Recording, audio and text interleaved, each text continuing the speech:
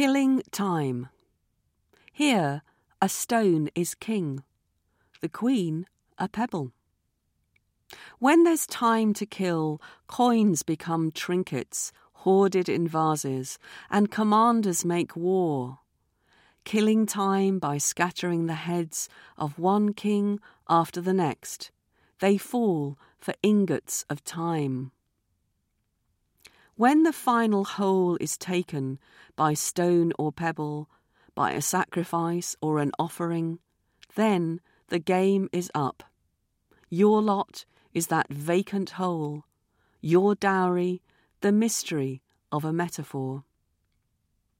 In the end, there is a stone aching for its cave, a pebble longing for the riverbank.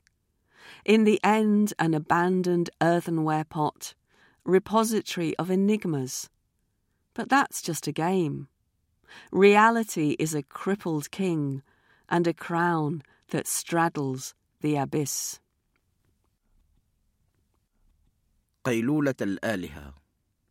ثمة الحجر الملك، الملكة الحصى، قادة الجند يفعلون الحرب، صكت النقود وقتها حلية، لجرار وقت ممل، وقت أظمأ للدم، تنقده رؤوس متطايرة، ملكا إثر ملك، وقت تنقده سبيكة الوقت. لتكتمل اللعبة لابد من حفرة خالية، لابد من حصاة وحجر، لابد من أضحية وقربان. نصيبك حفرة خالية، مهرك سر كشفته الكناية.